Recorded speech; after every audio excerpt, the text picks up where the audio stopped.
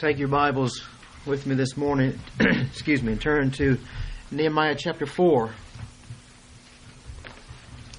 Nehemiah chapter 4, beginning with verse 1, we'll be looking at the first 14 verses this morning.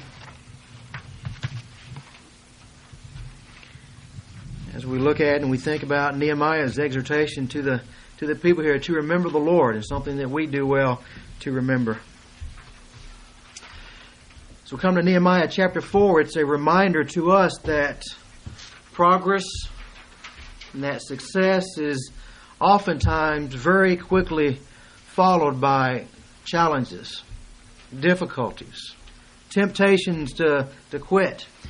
There have been many projects that we've stepped into, many an endeavor that we've envisioned, and we've had many good beginnings of things, have we not, that have started well, and then as we went along, the progress began to slow because of challenges that were expected, maybe some that were unexpected. But you get into a task and you realize that, boy, this is hard.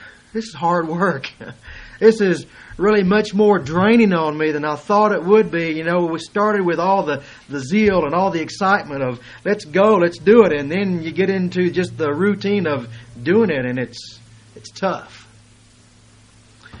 And I think we see something of that taking place here with the workers and the builders of those. We see the work begun there in chapter 3. It was laid out of who was doing what, where, and just a multitude of those hands-on people coming in to be a part of the work. But the temptation is always there to quit, to not follow through. So we've seen the builders have made great progress, but again, they can look, there's been much done, but there's much that remains to be done. And that's the Christian life, isn't it? You know, we can look at wherever we've come to, but we'll look at where we are and say, boy, there's still a long way to go. And so the challenges are starting to rise up around the people on various fronts here in Nehemiah chapter 4. And we're going to look at these challenges here and see why it's so appropriate that Nehemiah gives the word to them. Remember the Lord, and why that word is so appropriate for us today, that we need to be those who remember the Lord. Nehemiah chapter 4, verse 1 and following. Now it came about that when Sanballat heard that we were rebuilding the wall, he became furious and very angry and mocked the Jews. And he spoke in the presence of his brothers and the wealthy men of Samaria and said, "What are these feeble Jews doing? Are they going to restore it for themselves? Can they offer sacrifices? Can they finish in a day? Can they revive the stones from the dusty rubble, even the burned ones?"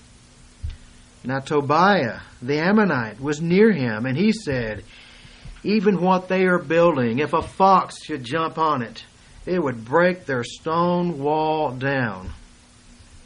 Then verse 4, Nehemiah's prayer. "Hear, O Lord, how we are despised.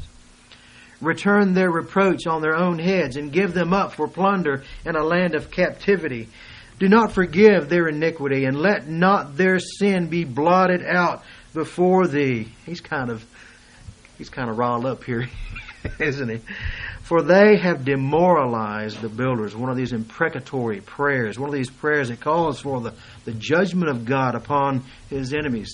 Verse 6, "So we built the wall, and the whole wall was joined together to half its height, for the people had a mind to work.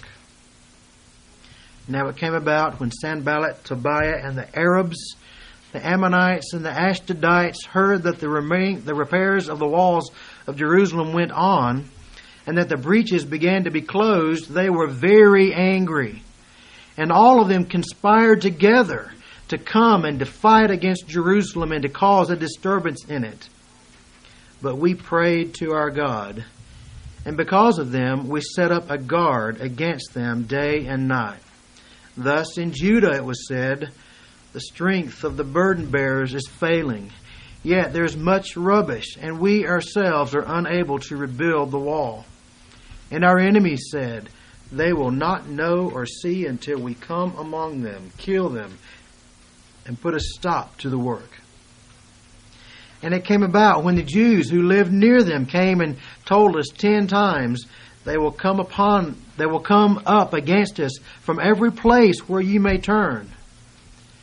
Then I stationed men in the lowest parts of the space behind the wall, the exposed places, and I stationed the people in families with their swords, their spears, and their bows. When I saw their fear, I rose and I spoke to the nobles, the officials, and the rest of the people. Do not be afraid of them. Remember the Lord, who is great and awesome. And fight for your brothers, your sons, your daughters, your wives, and your houses. You know, it would be nice to think, as I look out across the congregation here, and I think about my own life, my own experience, it'd be nice to think that today's message really has no relevance for any of us. So let's just test and see if today's message is going to be relevant. We're going to talk about discouragement. Does that apply to anybody in here? Anybody been discouraged this week? Last week? You ever had any of that? Do you deal with that?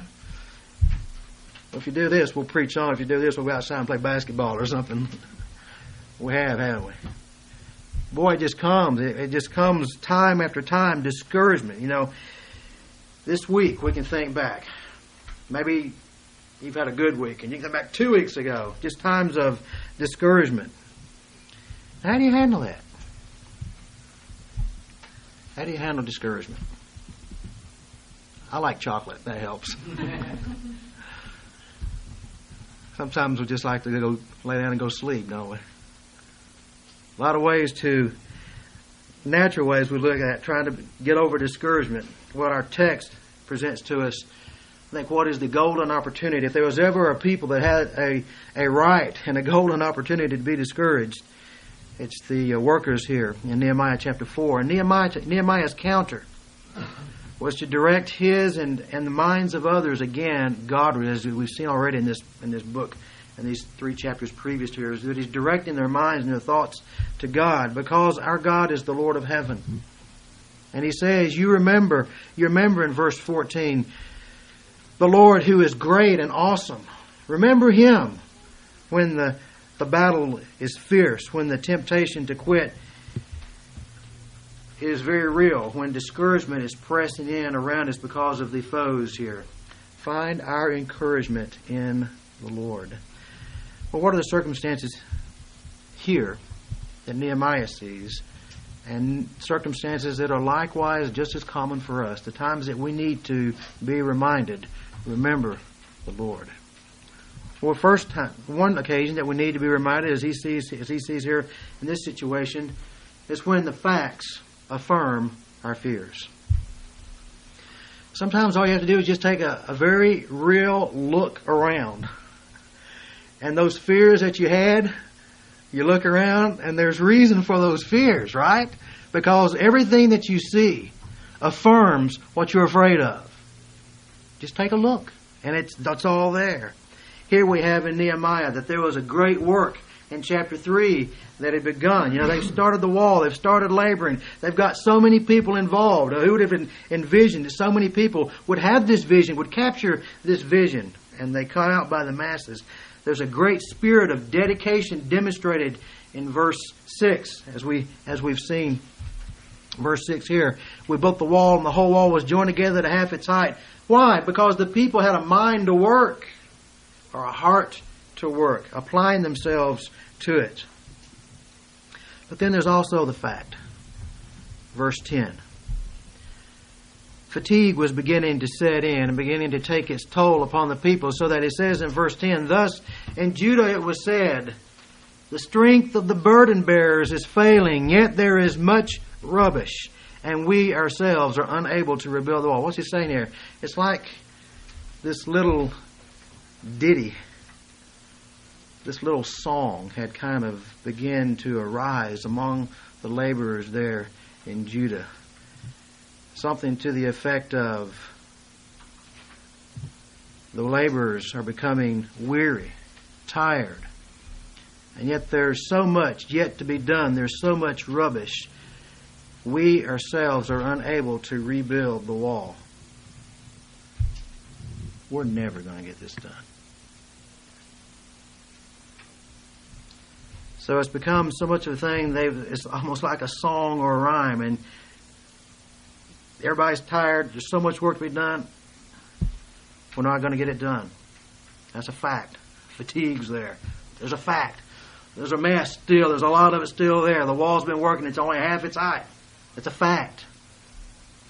It's a fact in verse 6 that there was a lot of energy expended, but still a lot to be done. And this wall that they built has nothing, even when they completed it, it has nothing of the former glory.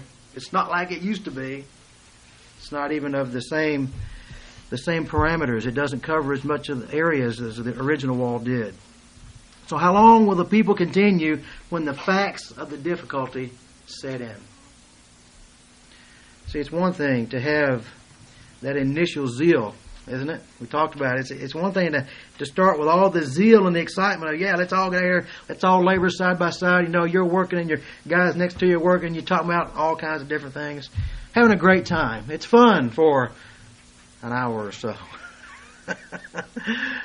A day or so, maybe a week or so. But then, it's just flat out work, and you're out of conversation, and you're not talking anymore, and you're just moving rubble, and you're trying to rebuild the wall. The zeal is gone. So it becomes quite another thing to see a task through to the very end, the difficulty of the labor. This is hard work. And the slowness of the progress. We've been out here for weeks, and look, it's not done. When it is, again, we said last week, it's done in 7 weeks. But still, they've got week 2 they got to work through. Week 3 they've got to work beyond. So it's a slow task. But what's the lesson to be learned here? It's this. It's the importance of knowing God's hand in guidance. To knowing that the task that they have begun, the task that they started, was not something that was stirred up by their own initiative. Again, it was God who worked before them. God who made the way for them. It was God who stirred this passion within Nehemiah. And it was God who stirred the hearts of His people to be diligent in the labor, to remember the Lord in this, to not be blinded to the ultimate fact behind all the other facts that you see. We don't deny them. You don't deny the fact that you are fatigued. You don't deny the fact that you've worked hard and there's still a lot of rubble. There's still a lot of work to be done. You don't deny the fact, but nor do you forget, nor do you abandon the ultimate fact, and that is the Lord God is with you. He has called you to this task. You are doing it for His glory, for His name's sake. There's the ultimate fact that must be cast before the people. To remember God's hand in guidance. There's a hymn we sing, "Come thou fount of every blessing, tune my heart to sing thy grace." There's I think it's the second stanza in that hymn. It starts out, here I raise mine Ebenezer. Do you ever wonder what that meant? How many of you know what it means there when you're saying, here I raise my Ebenezer? You know why it's there. Okay, we got it. Well, that's we get to talk about it a little bit. Well, you know the song, here I raise mine Ebenezer. It's part of the hymn there. What in the world is that? Is that me raising my arm up, my foot? What is my Ebenezer? What is that? Well, actually, it goes on. If you read the next line, the hymn tells us a little bit about it. It says there, hither by thy help I'm come. In fact, one of the newer hymnals, I remember I was looking at it in another hymnal, they've changed it a little bit. Hitherto thy love has blessed me. They don't sing, here I raise mine Ebenezer anymore because nobody knows what it means. They sing, hitherto thy love has blessed me. Which is fine, but the original line, here I raise mine Ebenezer, comes from 1 Samuel chapter 7, verse 12. And here, Samuel is leading the nation of Israel at a point of national repentance. It's a wonderful occasion. The people are repenting for their sin. They've been defeated already at the hands of the Philistines, so they're in a good repenting mood here. So they're in this time of national repentance. They've all gathered around, and guess what happens here? The Philistines say, hey, let's go get them here. And they've already routed them once, and here they are. Let's go get these these Hebrews. Let's go get them now while they're all together there. And so the people there repenting before God. Here come the Philistines to come charging in. And here's what happens. God routs the Philistine army before Israel. In other words, the Philistine army is defeated. Well, from that event, Samuel takes a stone. He takes this stone and he sets it up between the places called Mizpah and Shin, the Scripture tells us there, and he names this stone. And the name of this stone is Ebenezer. And that means the stone of help. It's a testimony there, testifying of God's help, and it's saying this: we are right here where we are because the Lord has helped us. Thus far, the Lord has helped us. This is where He's brought us to. So this stone was set up, which is a testimony of what our expression before God is, and is to be that we are where we are by God's gracious undertaking. Because they already realize, if you go back go back a chapter in 1 Samuel, they already realized they've been beaten already by this army once. And they were beaten at that time when they thought the good part. They had the Ark of the Covenant. We can't get beat. We've got the Ark of the Covenant, the presence of God with us. What happens? They get beat, and the Ark of the Covenant is even taken from them. Now they're in a place of repentance. The Ark of the Covenant they don't even have, and here come the Philistines again, and they win. God routs the Philistine army. So the obvious thing is we're here because of God's gracious intervention. Well, Nehemiah's Ebenezer is God's prior faithfulness. He can look back in the events as we read in Nehemiah chapter 1 and 2 and 3. He can look back and he can think back and he can remember God has been faithful. That this was begun not as something to make a name for myself. This was initiated in my heart for the glory, for the passion of God. God has brought me here. I need to remember the Lord here. And so do you, people. You need to remember the Lord, who is great and who is awesome. Yes, the facts tell against us. You can look, and it's real. The difficulties, the challenges, they're real. But don't forget the ultimate reality, the ultimate fact, and that is God has brought us here thus far. Now, do you believe He's brought you here to abandon you? Do you believe that He's brought you thus far so that you might now fail and become a mockery? No. Remember the Lord. Remember the Lord. Remember what God has done. Remember where God has brought you. At Cornerstone Chapel here, to remember as we take on new ventures. You know, some of the ventures, some of the things that we do, they may just seem to die out. They may go, that just didn't work. Well, that's okay. We're not going to get hung up by that. We're just going to remember the Lord. Lord, we're here to serve you. We're not here to make a great name for ourselves. We're here to make much of the name and the glory of God. And so we give ourselves and we think about what God has done. We think about how God has met, and rather be discouraged if we try something that just seems to fall flat on its face. We remember the faithfulness of God. We remember the goodness of God. We think of how He has answered our prayer. So we press on without a paralyzing fear of failure. You know what I mean there? The time that we're so afraid of failure we do nothing because we don't want to fail. I'll be honest with you. I tend toward that. I have to work against that. I tend to do nothing out of fear of failure, when many times you just got to be willing to go out there and make a fool of yourself. Take the chance and go with prayer. Go with those things that we believe that God's directed, but don't be afraid of failure.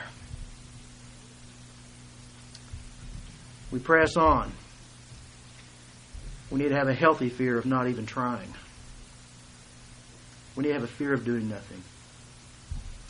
What are the fears maybe on a personal level? What are the fears that threaten your God-honoring intentions? You may look out and the facts around you, the facts of your circumstances, they affirm your fears. You thought, well, I started into something and it's really more than I imagined, or it's bigger than I can handle. But listen, if God has birthed a vision in your heart for a ministry, He's birthed in your heart for a deed of kindness or mercy, maybe an ongoing ministry to someone. If God's done that, go for it. Do it. Give yourself to it. Let that vision be rekindled within you. Don't be stopped by the mere facts if you believe that God has stirred up within you a task or a mission or work for Him. Do it. Go for it with all of your heart. Some of us here, me included, have abandoned dreams. Things that somewhere back in your life you can look back and God really kindled something in my heart, and it's just died. Maybe God wants to rekindle that within you. Maybe you just need to spend some time and say, Lord, I can look back, I can think very specifically of where I thought that it was of you, that I do this, that I go this direction, whatever the case may be, and I just kind of let it die.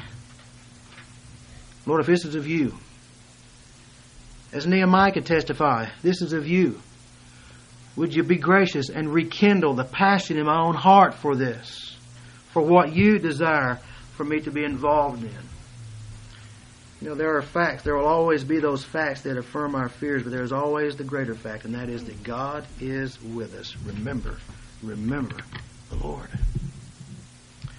We need to remember the Lord when facts affirm our fears. We need to remember the Lord when foes arise with fury. We see that here, don't we?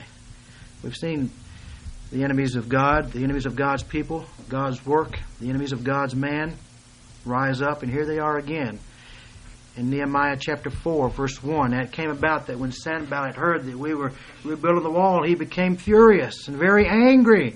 And he mocked the Jews. And then down to verse 7, it came about when Sanballat, Tobiah, the Arabs, and the Ammonites, and the Ashdodites heard that the repair of the walls of Jerusalem went on, that the breaches began to be closed, they were very angry. They're not just sitting back indifferently anymore. They're upset. Of course, Sanballat was upset earlier, but he's got them all riled up now. Everybody's mad. All the enemies. And notice here the nature of their tactics. They come in, first of all, with the taunting, verses 2 and 3. Notice the words here of Sanballat. He spoke in the presence of his brothers and the wealthy men of Samaria. In other words, he's got his crowd. He's just listening to him. And this is what he's saying. What are these feeble Jews doing? Are they going to restore it for themselves? Can they offer sacrifices? Can they finish in a day? Can they revive the stones from the dusty rubble, even the burned ones? And you can bet that he was saying this within earshot of many of those who were doing the work. Verse 3, Tobiah the Ammonite was near him, and he said, even what they're building, if a fox should jump on it, it would break their stone wall down. Ridicule. What do you say? That's not a big deal, ridicule. You never been ridiculed by someone, about something you're doing, to all of a sudden what seems so good to you sounds foolish to your own ears. You've never laid your hand to a task and stopped it because somebody made fun of it. Let me tell you something about ridicule. It's a very, very powerful resource. And they know that. Just to come in with the ridicule. We understand that even with joking, we need to be careful even when we're joking one another and our ridicule that we don't hurt somebody's feelings. It's powerful. It's powerful. The words that we speak, you do know, sticks and stones may break my bones, but words will never hurt me. Yeah, that's not true, is it? Ridicule is particularly effective when there's already room for doubt. There's room for doubt. Again, why? Because the people have seen the facts. There's a lot of work to be done here. So there's room for doubt. And when you have that, and then you have these words that are thrust out by the enemy, and there's just just a taste, just a tinge of truth. You know, the enemy's not always telling a lie. Sometimes he tells the truth. He does. And so sometimes these people would rise and they come in with just their elements of truth. And here is Sanballat. What does he say? He speaks there, these feeble Jews. Now, who amongst those Jews would think, well, we're not feeble? No, they were, and they knew it. Who are these feeble Jews? What are they doing? Are they going to restore it for themselves? Do they really think that they can accomplish such a task? Just throw in a little bit of a question in somebody. You think you're going to accomplish this? You know, somebody says something to me, all of a sudden I'm thinking, well, you know, maybe this isn't something I can do. It's very effective.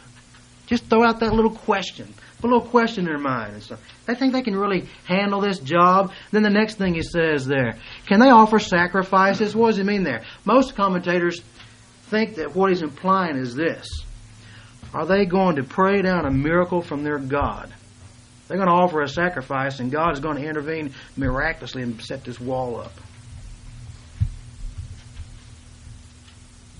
Will they finish in a day? Hey, this didn't happen overnight. It's not going to get done overnight. You got to keep working and applying yourselves. Even as they examine the work as the enemies on the outside, they realize, hey, this isn't anything that's going to happen fast.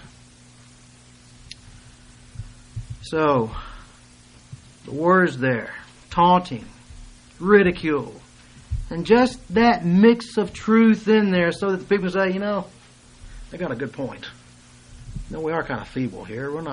There's not a lot of us. We're tired. We're not wealthy. And this is really more than a task than we can handle. That's quite a job. And, you know, God's not going to just come down and build this wall. It's not going to be a miracle. What in the world are we doing this for? And then Tobiah, he's a clever little fellow, isn't he? Tobiah, verse 3, Tobiah the Ammonite. He's nearby, and he said, well, what they're building, if a fox comes and he jumps on it, he's going to break that stone wall down. What do you say in the nutshell? He's saying this, you are wasting your time. It's a waste. It's a waste of time and energy and resources. So then the best laid plans are made to seem as though there's something foolish. It works, doesn't it? Yes, it does. Yes, it does.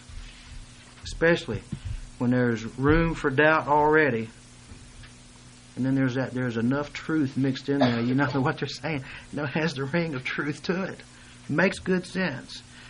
So taunting was one thing. Then the other thing we see here is the threatenings, verse 8. All of them conspired together to come and to fight against Jerusalem and to cause a disturbance in it. All those that are mentioned there in verse 7. Sanballat, Tobiah, the Arabs, the Ammonites, the Ashdodites.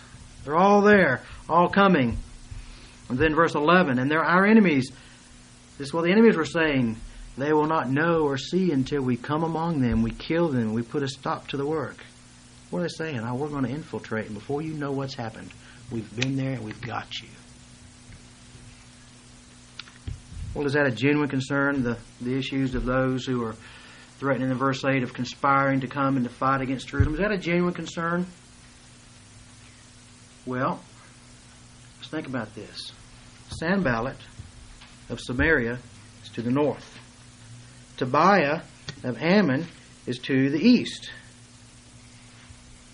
One way or the other here. Depends on which way we're looking, right? The Arabs to the south.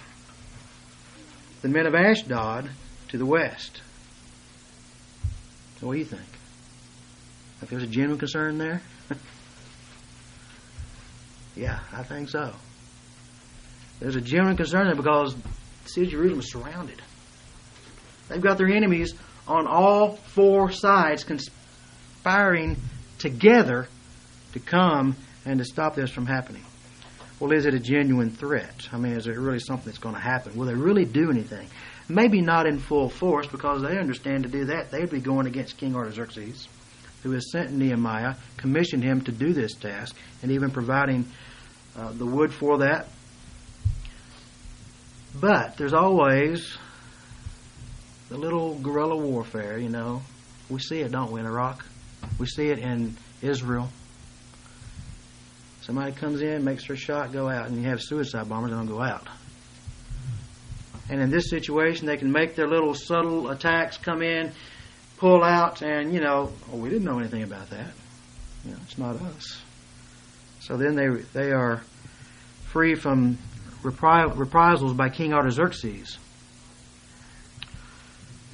So there's at least the probability of some type of action being taken, and Nehemiah takes it serious. Because he says that they prayed, in verse 9, we prayed to our God. He's serious. But we also set up a guard against them. He took it serious. So the foes, they arise with fury. And God's kingdom, God's work, always has its foes, does it not?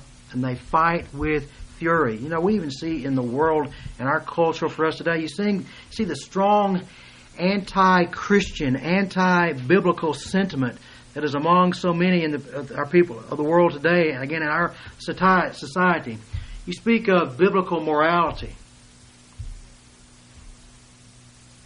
regarding things like euthanasia, regarding things like abortion, regarding things like homosexuality.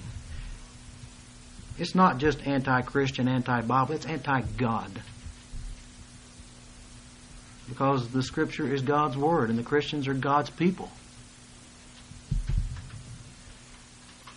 And it's not always delivered in such gracious terms, is it? In fact, most times it comes with what? It comes with fury. Well, they're infuriated. There have been people infuriated with this about Terry there in Florida. Well, the government should pull their hands out of this altogether. This is no place. They're not concerned about the fact that it's responsibility of protection of life. Abandon that principle, abandon that law, and you have what you have there. The fury that rises up when you speak out against homosexuality as a sin against God. It's fury. Well, Paul's reminder to us and to the saints, first of all, in Ephesus, he tells the saints there in Ephesians that our struggle is not against flesh and blood. First of all, we're not battling this on a human plane. That's not where the real ultimate battle is. And yes, it's manifested through flesh and blood. The battle comes forth through real people. It does. But that's not the heart of the battle. The real battle is that which is taking place behind that. It's the spiritual warfare that's taking place. So he tells the saints at Corinth, he says, the weapons of our warfare are not of the flesh, but they are divinely powerful. They are powerful only because they're of God. Those are the weapons of our warfare. Not flesh and blood. Not what we can do with our hands and our minds and our mouths, but what goes forth by the Spirit of God through us. So Nehemiah's response to the challenges that come forth from his enemies in verse 4, his response to Sanballat and Tobiah in verse 4 is not to respond kind with kind. There's not an exchange here of barbs who can come forth with the most clever little saying here. Well, what you said, that's really nice, but listen to what I can say about you. You're just a little nobody out here in the middle of nowhere. Who do you think you are? You know, he doesn't address them at all. Because that's not the battle. He remembers the Lord. And so what do we see here in verse 4 and 5? His prayer. He prays. It is what's called an imprecatory prayer. It's a prayer that's brought forth and it calls for God to bring His judgment upon these people who are the clear enemies of God. But what He ultimately is doing this is let this be God's issue and let God deal with it as He will. These are His foes, His enemies. So the issue here doesn't become the strength of one group of people versus the strength of another group of people. It is their strength, the enemies and the foes of God, versus God's strength. And if you want to go up against God and fight, go at it. But it's not going to be flesh and blood versus flesh and blood. They've taken the battle here, and the battle is against God. It is God's strength, not mine. That's the issue. So when the foes of God arise in our lives in their fury, it's not a matter of how wise I can be, how clever I can be, whatever the case may be. It is a matter of looking to the Lord and say, Lord, you do with this as you please. It's your problem. And number 3, a time that we need to remember the Lord is when our friends appear to falter. Well, that's a great test of faith, isn't it? When your friends, those who have stood with you, those who have encouraged you, seem to begin to start wavering. You know, Nehemiah's help, as we saw back in chapter 3 last week, Nehemiah's help had come from a variety of the surrounding cities. There were groups of men from particular cities. Verse 5 of chapter 3, people from Tekoa. People from different areas and regions came in to help and to be a part of this work simply because there were not enough people who lived in the city of Jerusalem to do the work. Nobody wanted to live there. It wasn't safe. So they lived in these outlying regions. But they came in from these regions and they came in mass to do this work. So we recognize that the help came from these outside areas, these outside cities and these communities. But now comes the challenge of keeping these people to the task here. Verse 12. It came about when the Jews who lived near them came and told us 10 times, they will come up against us from every place where you may turn. What's going on here? It's a call from home. It's a call from home to those who have left these outlying areas to come into the city of Jerusalem. They are calling in for the people who have gone in and say, you need to come home. Either for fear of threat to them, and they need their men, or fear of threat upon Jerusalem, and they'll experience the attack. And if you just go back home, they won't bother you. So it's a call from the home folks, a call to come home to safety. That's a strong pull, isn't it? Yeah. That's a strong one when Mama calls. Or the wife calls. That's when, this is serious. I can't just ignore this. So it's a call, a strong pull, and Nehemiah recognizes that, to which he responds. Look how he responds in verse 13. I stationed men in the lowest parts of the space behind the wall, the exposed spaces, and I stationed the peoples in families. I stationed the people in families with their swords and their spears and their bows. You're not fighting just for the stranger next to you. You're fighting for the people you love and you know, your families. When I saw the NASB ads, I saw their fear. I rose and I spoke to the nobles and the officials and the rest of the people. Do not be afraid of them. Don't be afraid of them. Remember the Lord. Remember the Lord. That's what it's all about here. Who is great and awesome. And you fight. You fight for your brothers and your sons and your daughters and your wives and your houses. You fight. You fight like you've never fought before. Remember the Lord and fight.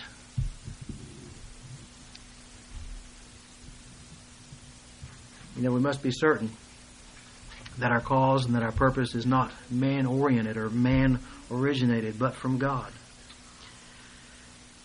People will falter. People will falter. The person that you may, as far as you can tell, they're the most spiritually deep and strong person you know. Let me tell you something. They will falter at times. Because they're flesh and blood too. Sometimes they will change. Sometimes they will just simply go another direction. It's not so much a right and wrong, but they're not there with you as they once were. But we hold steady to the course if we remember the Lord. Remember the Lord. The psalmist again tells us, it's one of those times when you look to the Psalms and just encouraged by the honesty there, but the psalmist, I think Psalm 42, He says to himself, says, "Oh soul, why are you cast down? Why are you cast down?" And his response to this is, hope in your God. Hope in your God. Sometimes we just need to talk to ourselves, don't we? So I'm discouraged. Cast down in my soul. Well, just ask yourself, soul, why are you cast down? Why are you cast down? Remember the Lord. Remember the Lord. You're discouraged. Anybody ever discouraged? Remember the Lord. Remember, He's the reason you do what you do. Even if it means you're doing it alone. He's the reason. He's the reason you do what you do, even if nobody else ever says, "Thanks, I appreciate what you're doing." He's the reason. It's for Him. So as Nehemiah gets the people here to this point, his word to them is, don't be afraid. Remember the Lord. Remember the Lord, who is great and awesome. And fight. Fight. Well, I hope that as we each experience those battles where we're tempted to give in to discouragement, that we'll just take the heart of these words, remember the Lord. That's the beginning. Sometimes you say, well, I'm trying to remember the Lord. And it seems like the Lord's just kind of bombed out. Where is He? Where are you, Lord? Remember the Lord. Remember the faithfulness of God. Remember the words of God. Remember how He's met you in times past. Remember the Lord for who He is in truth. Let's pray.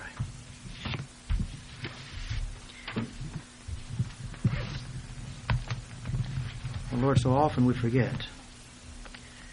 We forget of the deliverances of the past. We forget of your grace. We forget of your demonstrations of love. And we're so taken up by the immediate. We're so taken up by the visible facts that we see that we forget the invisible. That you're great. That you're awesome. That you're faithful. That you're true to your word. You're true to your people. And I pray that as we are tempted in even the events of this coming day, this coming week, to be discouraged, Lord, that we would find our hope anew and afresh in the true and the living God. Oh, Lord, that our hearts would delight in you. And in reality, if nothing else is right, if the facts feed our fears, if the foes arise, if our friends even abandon, that we have you. And that you're enough. Lord, let that be true for our hearts. We ask it in Jesus' name. Amen.